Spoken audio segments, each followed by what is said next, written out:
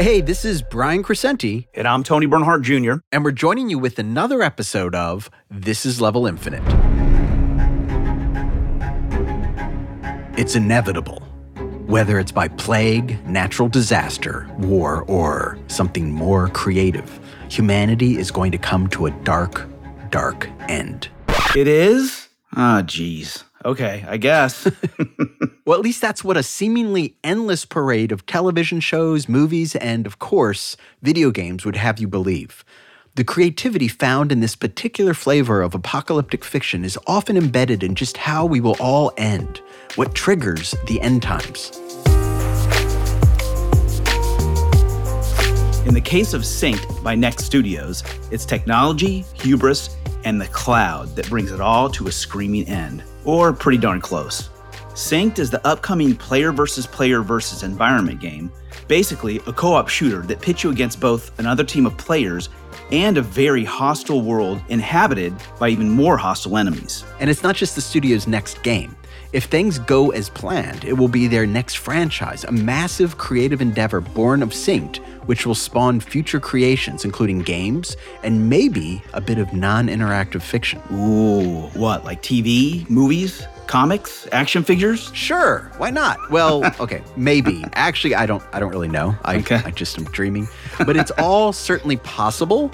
You see, this is Next Studios' first really big original IP, and they're creating it hoping that something can live on past this initial game, SYNCED. Yeah, it's a pretty great story. Yeah, and that really shouldn't be surprising. The narrative director behind the game is Kevin Short, a guy who was the lead writer on some of Ubisoft's most interesting titles like Watch Dogs, a couple of the Far Cry games, and he was the narrative director on For Honor.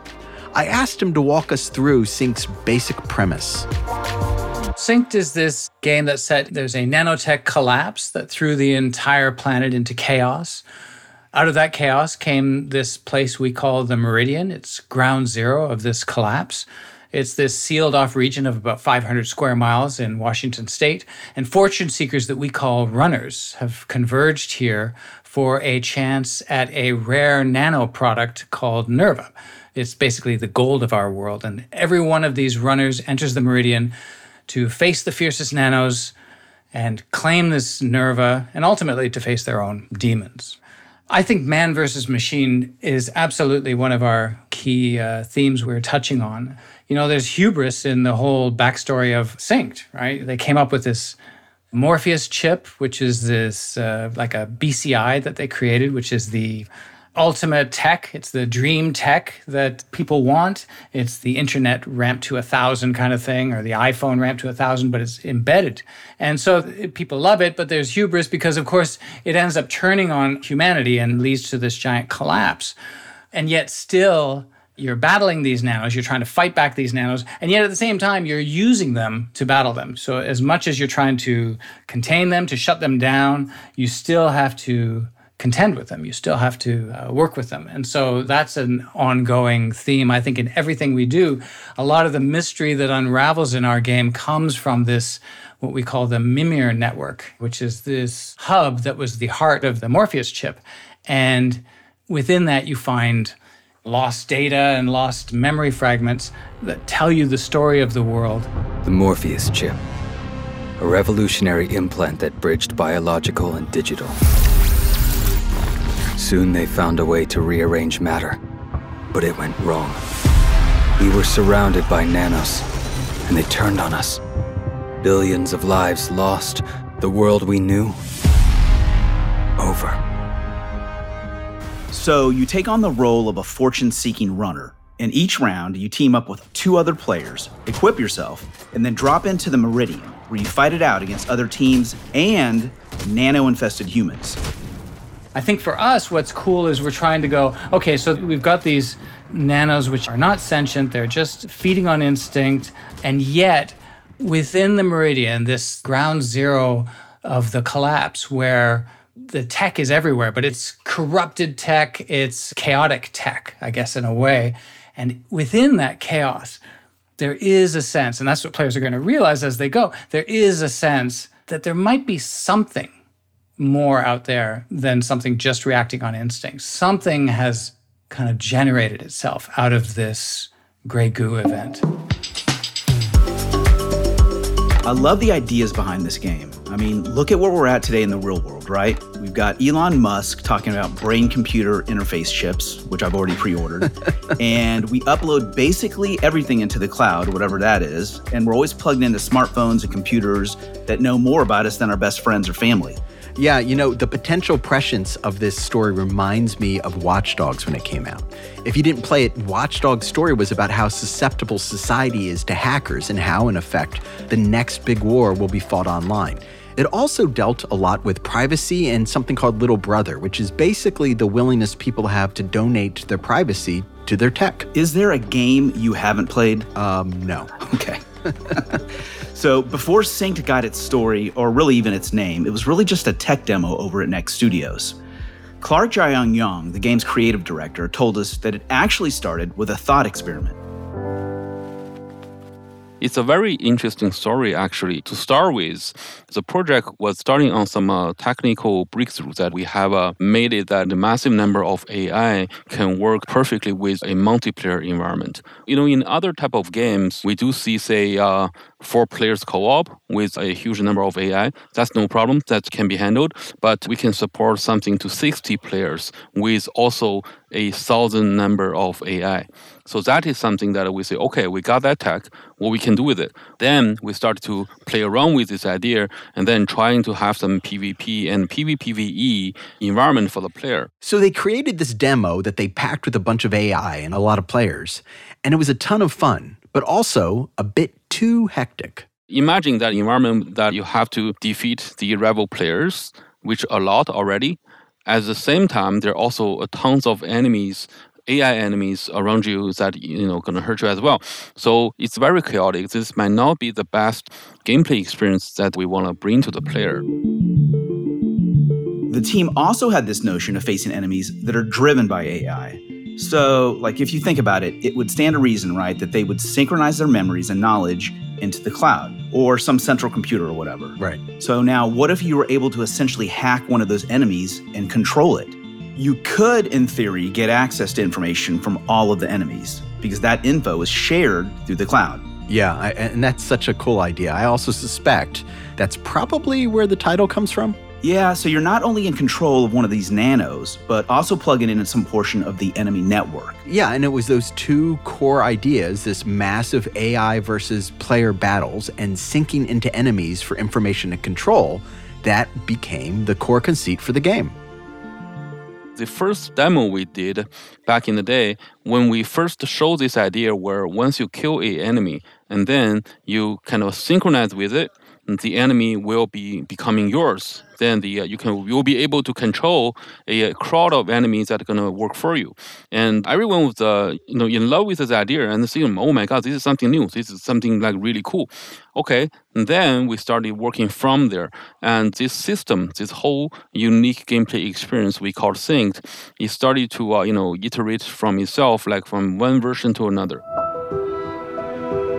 Now, of course, like most concepts, the idea evolved over time. Clark said that the team had to make some hard decisions early on and really pivot, because despite being a wonderful idea, it didn't help tame the overly chaotic nature of some of the gameplay sessions. Yeah, so basically they trimmed what syncing with an enemy would grant and cut down on those numbers. Eventually, they landed on only being able to control 1 nano as you play, and also reduced the body count down from 60 players in a match with 1,000 AI nanos.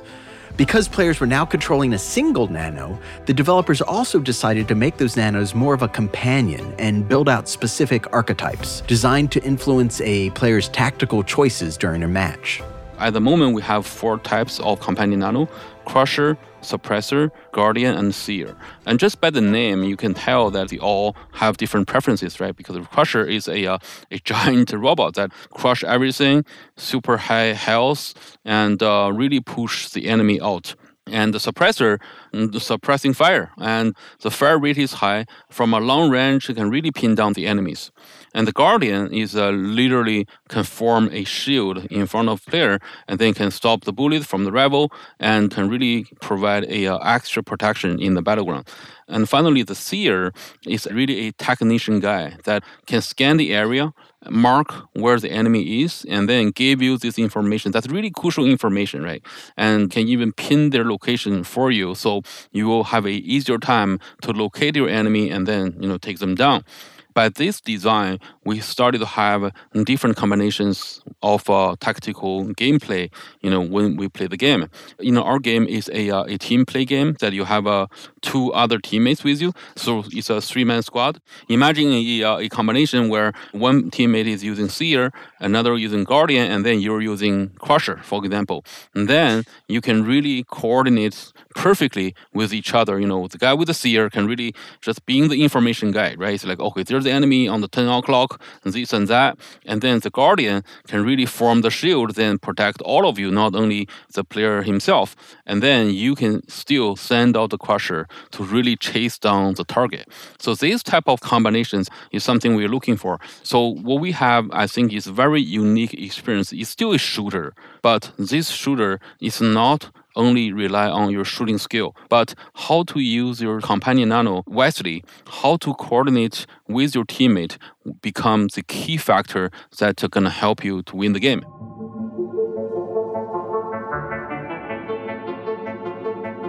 Kevin said that the game's tagline, "Weaponize your enemy," came from this idea of having a single nano you can control. Weaponize your enemy, which I really like. It describes it well. You've got these nanos that are these feral nanos that sort of react on instinct, and you have to constantly fight them in both PvE and PvP. But what's great about them is if you subdue them, you can effectively hijack them using a tech armband that every runner has. You hijack them, sync with them, which is where our title comes from, of course, and then they become a companion nano for you, and they will follow your commands. And it's really great. There's different types of commands that they can do. They can reform on your arm, and then you can have different abilities with your arm, like it becomes this incredible, powerful fist, like almost like a nanite fist. You can send them to attack. They just respond to you in so many different ways, and you can upgrade them. Once you've synced with a nano, you can upgrade it during a match and make it more and more powerful, and which is great on your side. It's also terrifying when you're playing other runners and their nano, which has been upgraded to the max, comes at you. You don't want that. But we found a way to sync with nanos, to control them. Now the remaining survivors are fighting back. Those of us left are trying to get on shuttles headed for the only safe place, off-planet. And the tech that almost destroyed us might just save us. Okay, so how's this work in action? Well, you're on the map fighting against the AI-controlled nanos, remember. Some of them are the type that you can weaken and then essentially hack. Right, and then once you hack them, they break down to their sort of nano components and wrap around your arm, kind of augmenting your melee attack. But you can also send them back to their natural form and give them basic field directions. So for instance, you might send the Crusher right into the thick of battle, or set up a suppressor nano on a ridge overlooking your battlefield so it can pick off enemies as you engage in close combat. And all of this is happening as you're struggling to gain control of the valuable drops, fighting off both AI nanos and, by the way, other teams. Yeah, it's a lot to deal with tactically. It's chaotic, but in a fun way. I can totally see why they felt the need to cut down on the headcount in a map, though, because I can't imagine how chaotic it was before they did that. Yeah, totally agree on that. So development on Synced started back in the spring of 2018, and a lot has happened over the past 4 years plus. Yeah, for instance, the studio was experimenting with some of their other tech while building Synced. So while Next Studios has made quite a few games, they also invest heavily in the tech that drives games as well. Some of the most fascinating work they do, I think, is in the realm of digital humans. So a digital human is essentially artificial-powered digital people. Right, but unlike the nano creatures that take over the world in Synced, these digital humans have no physical form. Well, the creations are purely digital, but the technology and the people in the mocap suits are very real. Yes. So Next Studios is deeply invested in creating high-fidelity digital humans, and they've done some stunning work in that field. I was actually fortunate enough to see the unveiling of something called Project Siren live at the Game Developers Conference years back, and it was a chillingly realistic digital creation of a woman that they called Siren. You can actually check out videos of her online. But for me, what was so amazing is that I was, sort of standing on the show floor watching this happen in real time. And it was essentially on the screen, this absolutely realistic woman. And on the show floor, standing there, was a woman who was wearing this mocap suit, who was able to basically talk and interact with the audience, and you could see everything she was doing in real time showing up on the screen as this digital human with just an unbelievable level of fidelity. So you could watch this actor say things and move around and hear her voice come out of Siren as she walked around inside this computer environment. That sounds so trippy. Yeah, it was really mesmerizing. Since then, Next Studios has created a number of other digital humans, including Matt, Zheng, and most recently, Steven, a high-fidelity digital double of Tencent Senior VP Stephen Ma. Oh, I didn't know that. I didn't. That's okay. So Next Studios was playing around with using the tech in SYNCED, but it turns out it was too powerful for their purposes, at least the rich facial animation that the tech provides. But in the future, what we can do is we have a lot of VO lines in the game. I think that we can looking forward to is with the VO line that we're writing, we'll be able to generate super realistic facial animation automatically because we have a pool that have all those AI-driven animations from the facial.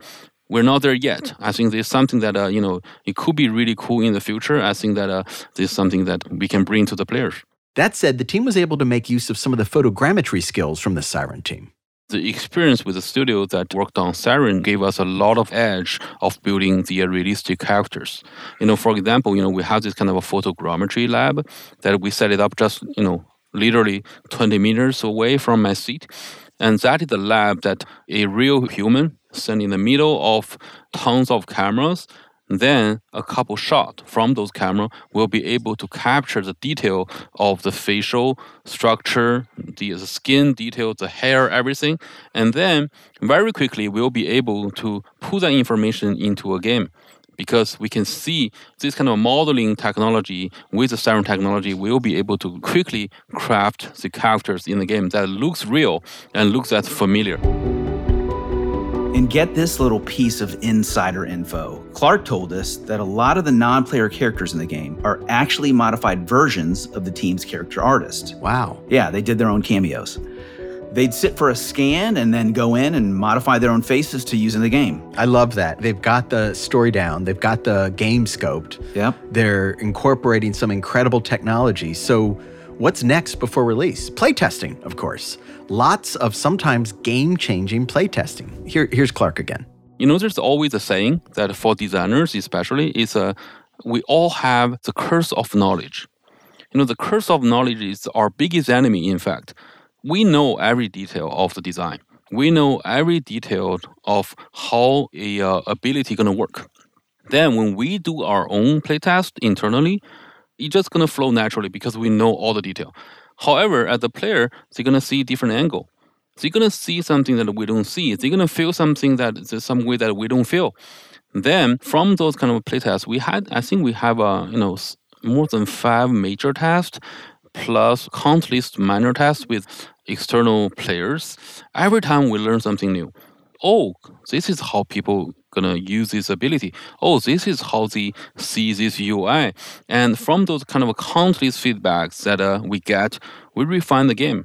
And then even today, our internal designers and artists started to understand more and more from the other side of the angle. Those playtests led to a lot of changes, big and small. For instance, some changes completely overhauled the look of an element in the user interface, or shaved off tenths of a second off revive times when a player's knocked down. I was a little surprised to learn that the playtesting also led to some changes in the game's characters, or at least one of them. Here's Kevin Short again. It certainly impacts, like our heroes, they speak a lot in the game. And so there's a lot of tuning of that. What are players reacting to? What do they like? What do they not like? And there was one hero, though, who the fans just did not like the way he was delivering the performance. The actor was great. It was just the way it was written, the way he was doing it. He was a bit of like a preacher. This guy was a bit of a preacher. And they just didn't like it. They didn't like him, all his preachery kind of vibe. He was like this hard-ass preacher, right? And so we took a look and we're like, oh, that's really interesting, because as a character on his own, he was great. But what we realized was that it's different meeting a character who's like this preachery fighter. But it's something very different to be like, I'm embodying this hero. He is my character, and I'm listening to him being the preacher guy. And effectively, I'm being the preacher guy in this game. And he has these kind of lines that sound very much like a preacher. Strike true with righteous fury. Let his might guide your hand. And so we thought, oh, that's the thing. It's one thing to experience him over there. It's another thing to actually play him. And so we rewrote that character. We kept the actor because the actor was amazing, but we rewrote him and sort of repositioned him. In fact, I think we came up with a better character, which was really great. But that was a learning. It's like, okay, you can have these colorful, exciting characters, but sometimes you really have to make sure that is that a voice that the player wants to embody. Might have been a good character, and we may try to find a spot for that character, but not as a playable character, I think is the difference. And now we sort of took a look at him and reworked him, and now he's this, we call him the gambler. His name's Deadcut. He's this gambler who's gambled his whole way through life, and he's come to what he considers to be the biggest game on the planet, which is the Meridian. And so now he's got this great kind of vibe of everything's a risk, a gamble. You're always taking chances, two sides of the coin kind of thing. And he's a lot of fun. I like him way better. Like I liked Deadcut before, or we called him Brother Abel. He used to be Brother Abel. So I really liked Brother Abel, but I have to say that Deadcut turned out to be great. Another big change was the decision to abbreviate the name of the game. Initially, it was called Synced Off Planet. But shortly after Kevin started working on it, the narrative team realized that the off-planet bit of the game didn't really make sense. At the time I was there, the objective was to get off the planet.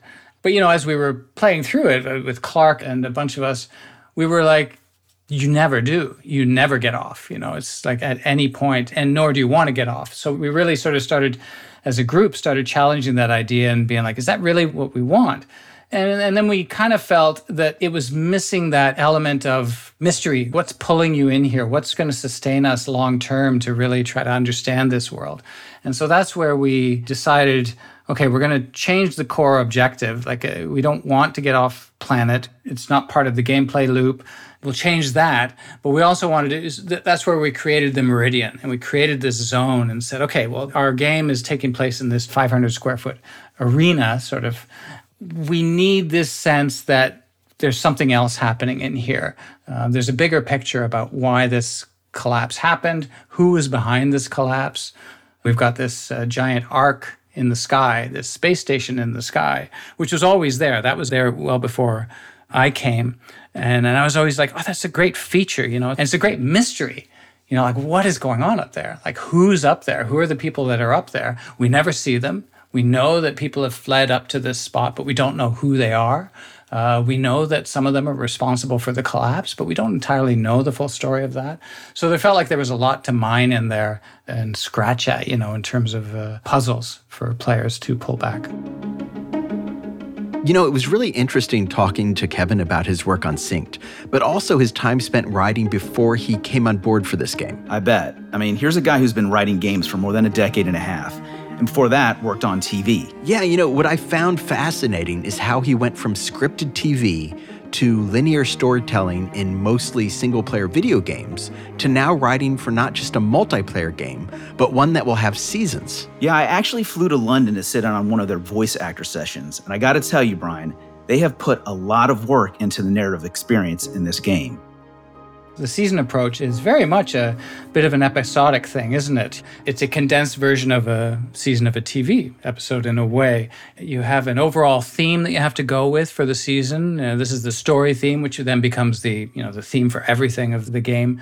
And then, you have to make sure there's an arc that the players can follow. They can feel like they're kicking off into a new adventure. And then there's resolution at the end of that. But it can't be the kind of resolution that shuts everything down and closes the story. It really just has to open up to a new puzzle that the players are curious about that will lead them into season 2. And you really have to have this kind of long-term idea. It's like there's going to be all sorts of adventures, but the game has to have a sense of, there's Mount Doom way in the distance, and that's the ultimate goal. You may never get there. It may take a long, long time to get there, but that's the ultimate goal.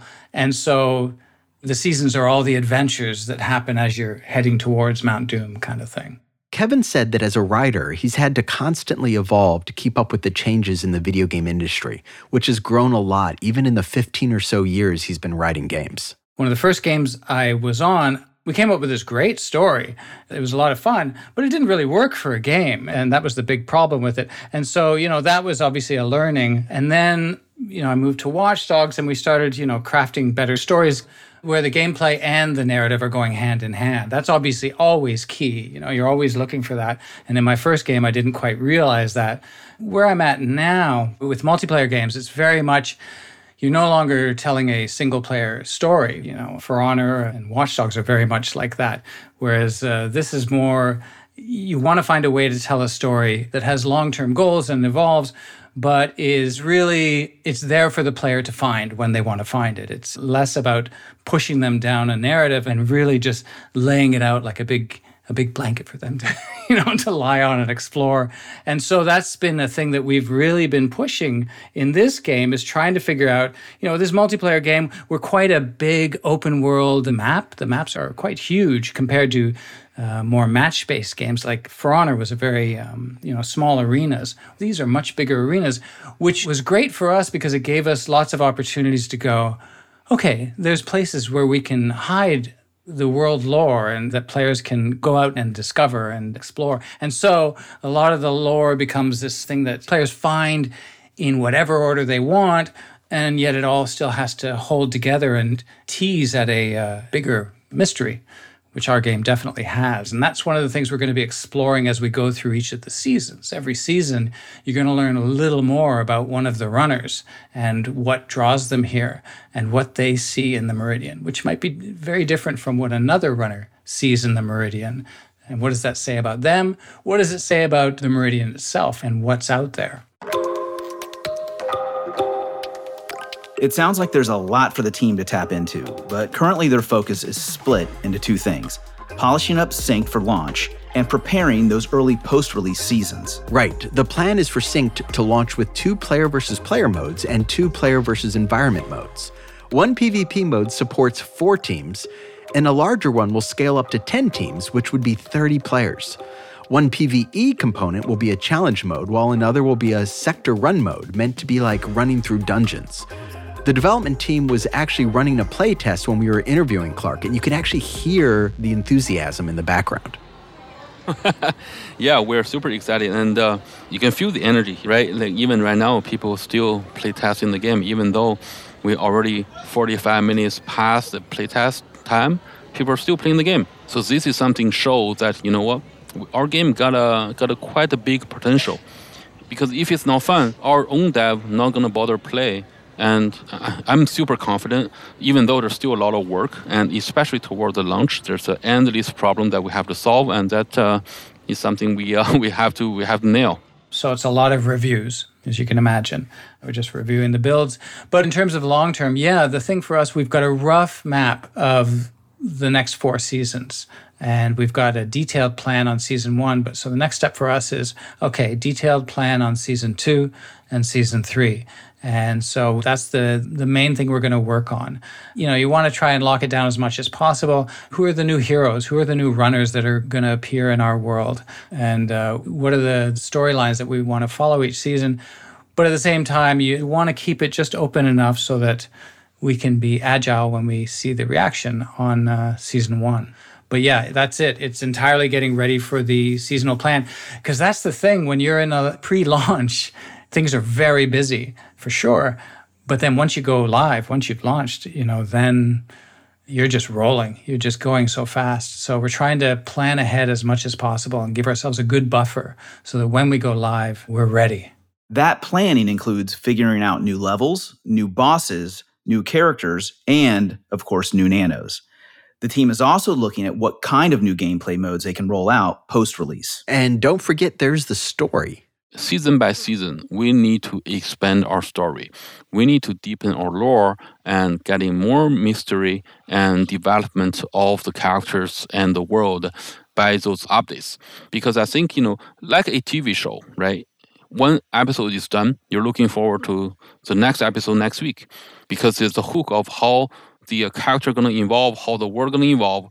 So that is something that, is every season we'll be able to do something like that. And my goal is to seeing the world we're building evolving. And then after a couple seasons, the world changed.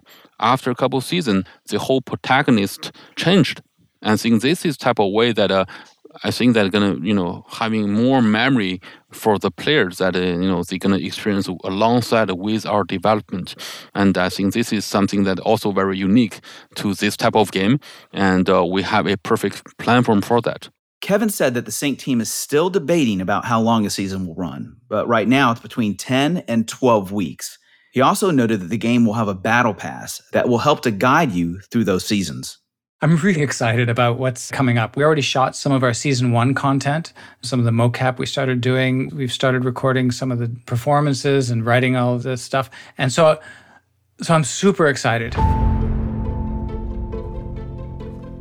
As we're talking about Synced and really listening to Clark and Kevin talk about the bigger backstory and plans for multiple seasons, it really makes you understand just why they see this as something bigger than just a single game. It almost feels like they scoped down the project because they realized they had so much to work with. But doing that didn't mean throwing away. Both Clark and Kevin said the team definitely sees potential in the Synced universe that they're creating. We've already started discussions on how this can branch out. Clark and I worked on a whole pitch for ourselves just to start really going, where does this world go? You've got this nanotechnology that right now everyone's trying to harness, and they haven't quite harnessed it. In the future, there'll be a day where they do manage to harness it a bit. So what does that look like? Right now, we've got nanos that run around. We've got a nano fist. How else can that expand? How else can that grow? And then this sentient thing that's out there, where does that evolve? Where does that go? And we've got early ideas on whatever's out there in the meridian. We have a sense of where we want it to go and what we want it to do.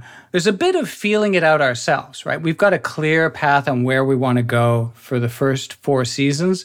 But, with live games, you have to approach it quite differently than, say, a single-player experience. Single-player experience, you're kind of in a silo with your team, and you can craft your story and you test it out, but you're basically on your own figuring it out, and then you present it to the world. But with a live game, every time you put out new information, you know where you want it to go. But you're also looking at, look at what the players are reacting to. Look at what they're connecting with. And that impacts how you approach the new material you're getting. You start seeing, here's a thread that they're really loving that perhaps we weren't really following at all. We thought, it's an interesting little tidbit, but lo and behold, it's really piqued the interest of fans. So there's an open door that we can, and we tried to write things that way, in a way that if we see players getting pulled in a certain direction, we have the room to follow that without breaking anything. I think that's one of the exciting things about these kinds of live games. I see a lot of potential here. And one interesting thing here, like you played our build before, you see these kind of a crusher and suppressors, those nanos. A lot of internal developer was saying, hey, when are we going to make some figurine of those nanos that look super cool?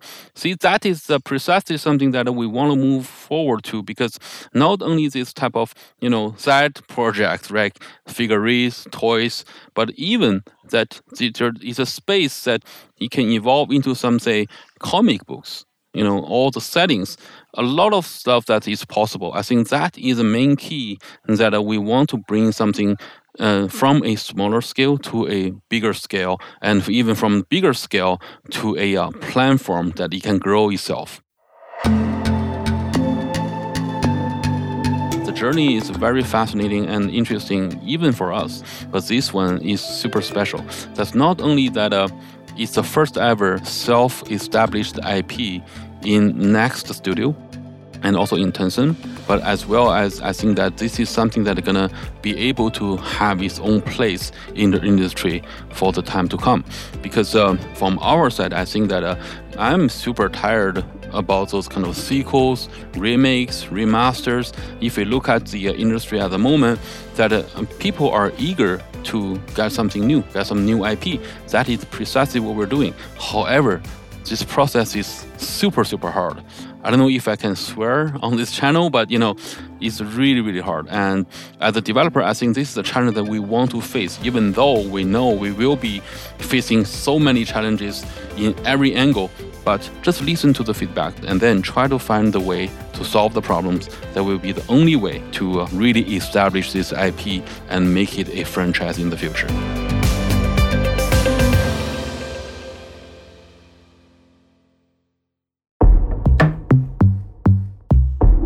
This is Level Infinite is a production of Pad and Pixel LLC.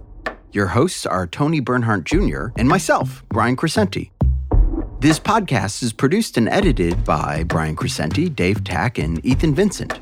Audio engineering and final mastering by Dan Carlisle.